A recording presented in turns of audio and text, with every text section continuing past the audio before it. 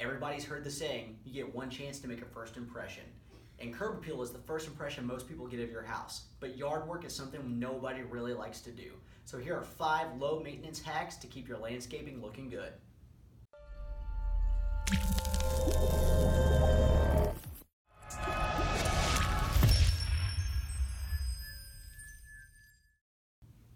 Number 1, create accents with rocks.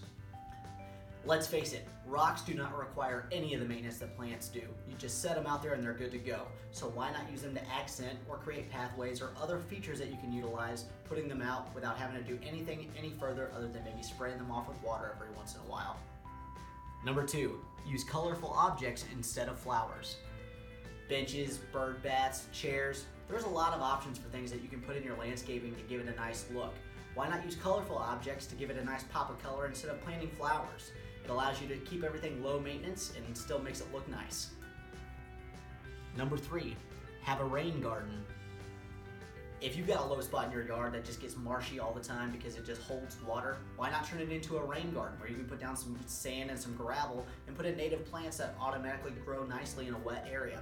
It turns it into kind of a little wetland space that you don't have to maintain, and not only does it look nice, but it also filters groundwater before it goes into the storm drain. Number 4, build a platform deck.